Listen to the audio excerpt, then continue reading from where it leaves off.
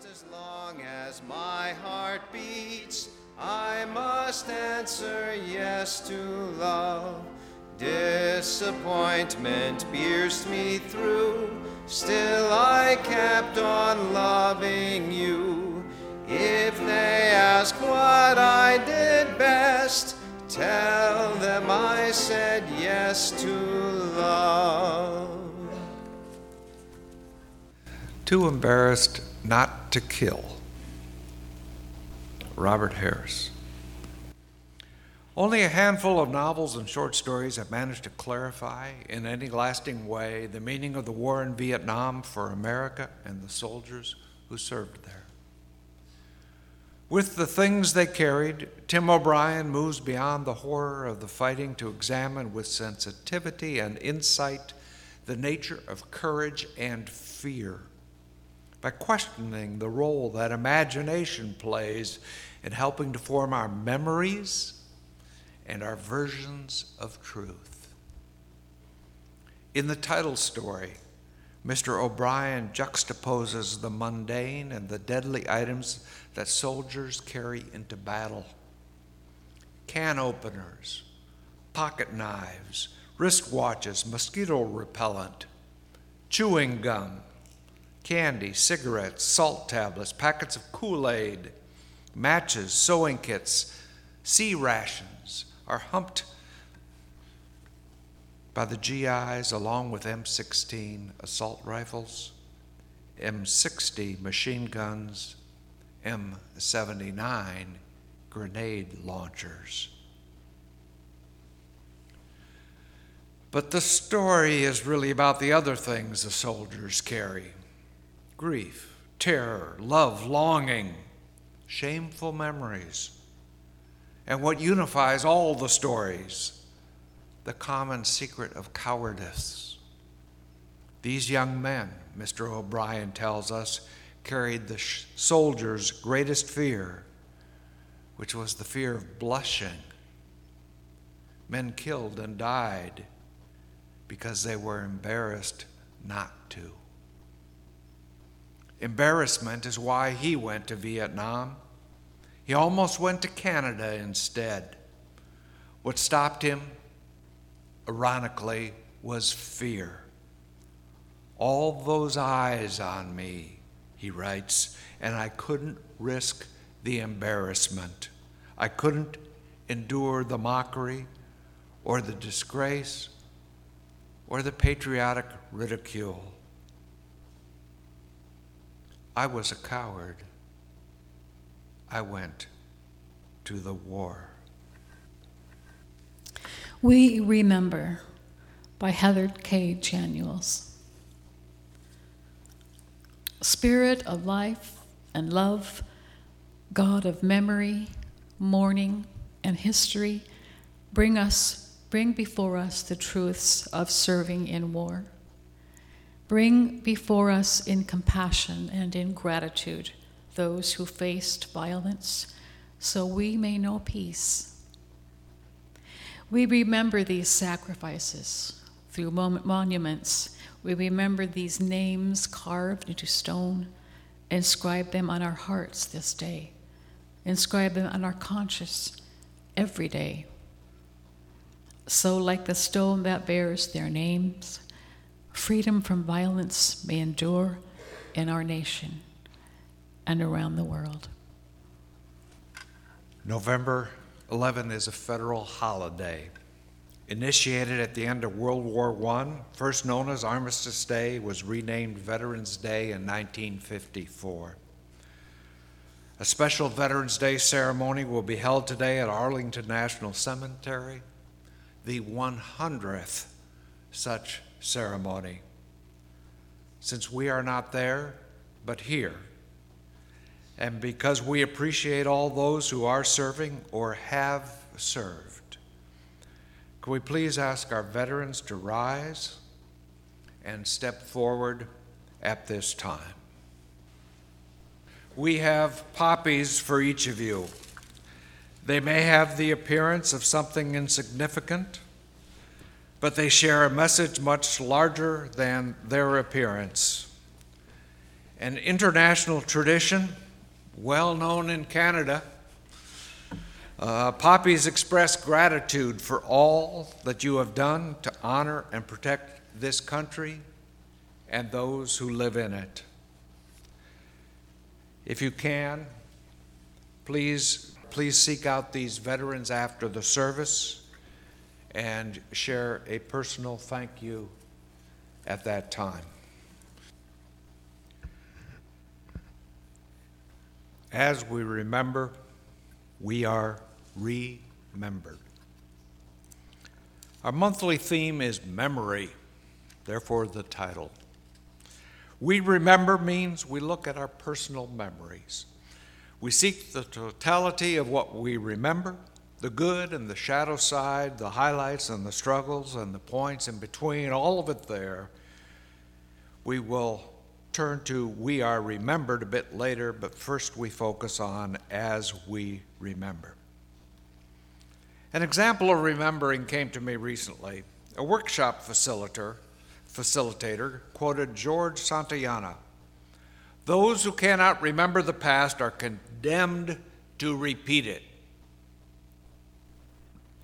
Then she challenged those in the room to write his or her own eulogy, saying, make it an honest eulogy. Make it a eulogy that not only has your highest achievements, as are often seen in eulogies, but include the mistakes you made, the things you wrestled with along the way. My first thought was, that is a challenge. My second thought, can I do that? We have all made mistakes, but dealing with mistakes, remembering them, looking seriously at what happened and how and why, and learning through considering them is a yardstick for spiritual development. I remember my trials. I remember decisions that did not work out as planned. I remember good friends who turned out to be not so good. I have memories of Vietnam, the National Organization for Women, civil rights, the assassinations of JFK, RFK, Martin Luther King Jr., and Malcolm X, and being involved in the sanctuary movement many years ago. But even if I shared those stories, if I told them in all their grit and their glory, could they find a place in my eulogy? That's what I wondered. The things they carried list items soldiers carried in Vietnam. O'Brien remembered the can openers, pocket knives, wrist watches, salt tablets, sewing kits, Kool-Aid, cigarettes, candy, and chewing gum. But his list also had M16s, M60s, and M79s. There's a movement in this list, a shift from the items of life to those of death. Whose death we do not know. Could be the writer, an enemy, or the reader. For the time of all of us is short. That section is eulogy material. Not for the list, though it lifts the irony of war so well, but for its turn to the other things soldiers carry: grief, terror, love, longing, shameful memories, and especially what unifies all the stories, the common secret of cowardice, the fear of blushing, being willing to die because they were embarrassed not to.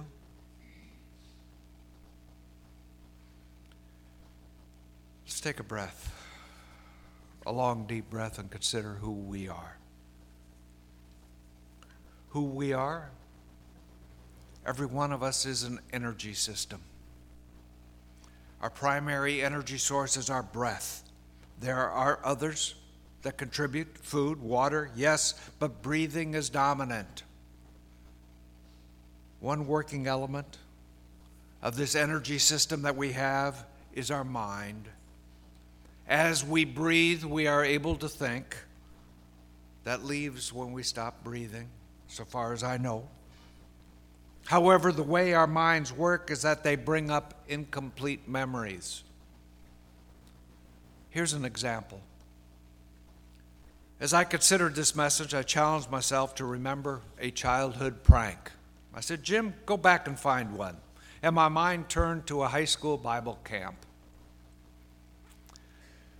At that camp, the occupants of every cabin had to do a prank for skit night. Skit night was held in the campground gym. Now, there was a lake on the campgrounds, and that lake was overloaded with frogs. Their ribbit, ribbit, ribbit was so loud, we had difficulty falling asleep. And I think that led the guys in my cabin to decide our skit would be a frog race. What the campers, counselors, minister, and his family did not know was that the guys in our cabin had sequestered empty milk cartons. The single-serving cartons, we had taken them to the lake after dinner and put a frog in each of them. So later that night, we introduced our skit as a frog race between two frogs. And shortly after those two frogs were let loose and everybody was gathering around to see the progress that they were making, a few more frogs were released. I heard somebody yell, "There's a frog over here." Soon there were 50 frogs hopping around the gym. I have never heard so much screaming in my life. The minister's wife bolted from the gym, her arms flailing in the air as she ran. I feel for her now, but it was pretty funny then. That's what I remember from my childhood prank. But that said, as I considered deeper, I realized I could not tell you who else was in my cabin. I don't recall the names of any of the counselors or the minister, a name I once knew and knew well, or many other details from that day. Remembering, you see, only brings partial recall. Our memories are not full and complete. What sticks with us are a few moments of time, things that make an impression upon us that we carry on. Fragments may appear when we try to remember them, but the rest of it is fog. Another example, a colleague remembered a fire broke out in his house when he was just 2. But now when he thinks back to that fire, he doesn't know if his memories are his and only his, or if they include all of the stories of the things he heard from relatives when they discussed the fire. Another example, people tell a little white lie, then retell it so often they begin to believe it's true. Ever heard of that? Ever done that? It is as if a little white lie can suddenly turn into a legitimate memory. Our memories are not full and complete. With that, we turn to we are remembered. As I look around this room, I could see that we all have arrived here with different memories. I'm sure you would agree. However, the memories we carried into this room are less important than what we do right now. The Reverend Gretchen Haley affirms this. This is the gift we have been given. These body clothes, this heartbreak, this pulse, this breath, this light, these friends, this hope. Here we remember ourselves, all a part of it all, giving thanks and centering joy. So while I can still chuckle at a high school prank, that prank is just a memory. Whatever role it played in character shaping, if at all, occurred many years ago. I don't pull it up to make a change in my life right now. It was there. It happened. We are remembered means that we live in this day, that this is the day to make changes, adjust, alter, commit, renew, pledge, covenant. In other words, now is the time to do our best to be our better selves. This is the hour when we give thanks and center joy. And looking back, I think we can also see that the shifts we made in the past allowed the events that have happened since then to serve as a guide for the direction we would follow. Another story. One of my high school friends, Robert, had great difficulty putting the past behind him. He shared with me that his troubles stem from choices he made years ago. Former mistakes, and I have no idea what they were, troubled him greatly. He wrestled with them. He could not align what he had once done with his vision of who he wanted to be. He could not align what he had once done with his vision of who he wanted to be. His angst grew so large within him that he broke down, collapsed, lost his job, and his life's direction. As I look at the situation, I become ever more grateful for making decisions that freed me up from the constraints, the religious restrictions Robert chose to accept. We were both raised in a strict religious community, one where church members accepted 5 separate creeds and 10,000 thou shalt nots. Robert accepted the entirety of that approach. He became a minister in that tradition. My search for truth and meaning led me to value the words of a hymn I heard in childhood. Jesus loves the little children, all the children of the world, red and yellow, black and white, they are precious in his sight. Jesus loves the little children of the world.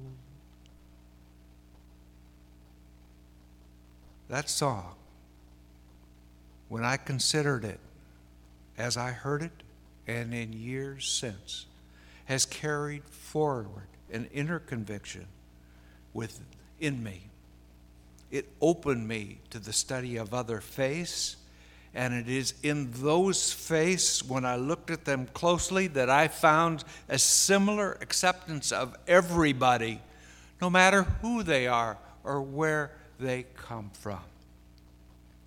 The choice to accept all the children of the earth led me to this faith in 1992. Something that we as Unitarians, Unitarian Universalists, primarily I think on the Universalist side, see that all of us are worthy, every single one. May the love in our hearts, friends, find love in the hearts of those around us. Namaste. For each child that's born, a morning star rises and sings to the universe who we are. For each child that's born, a morning star rises and sings to the universe who we are. We are our grandmother's prayers, and we are our grandfather's dreamings. We are the breath of our ancestors. We are the spirit of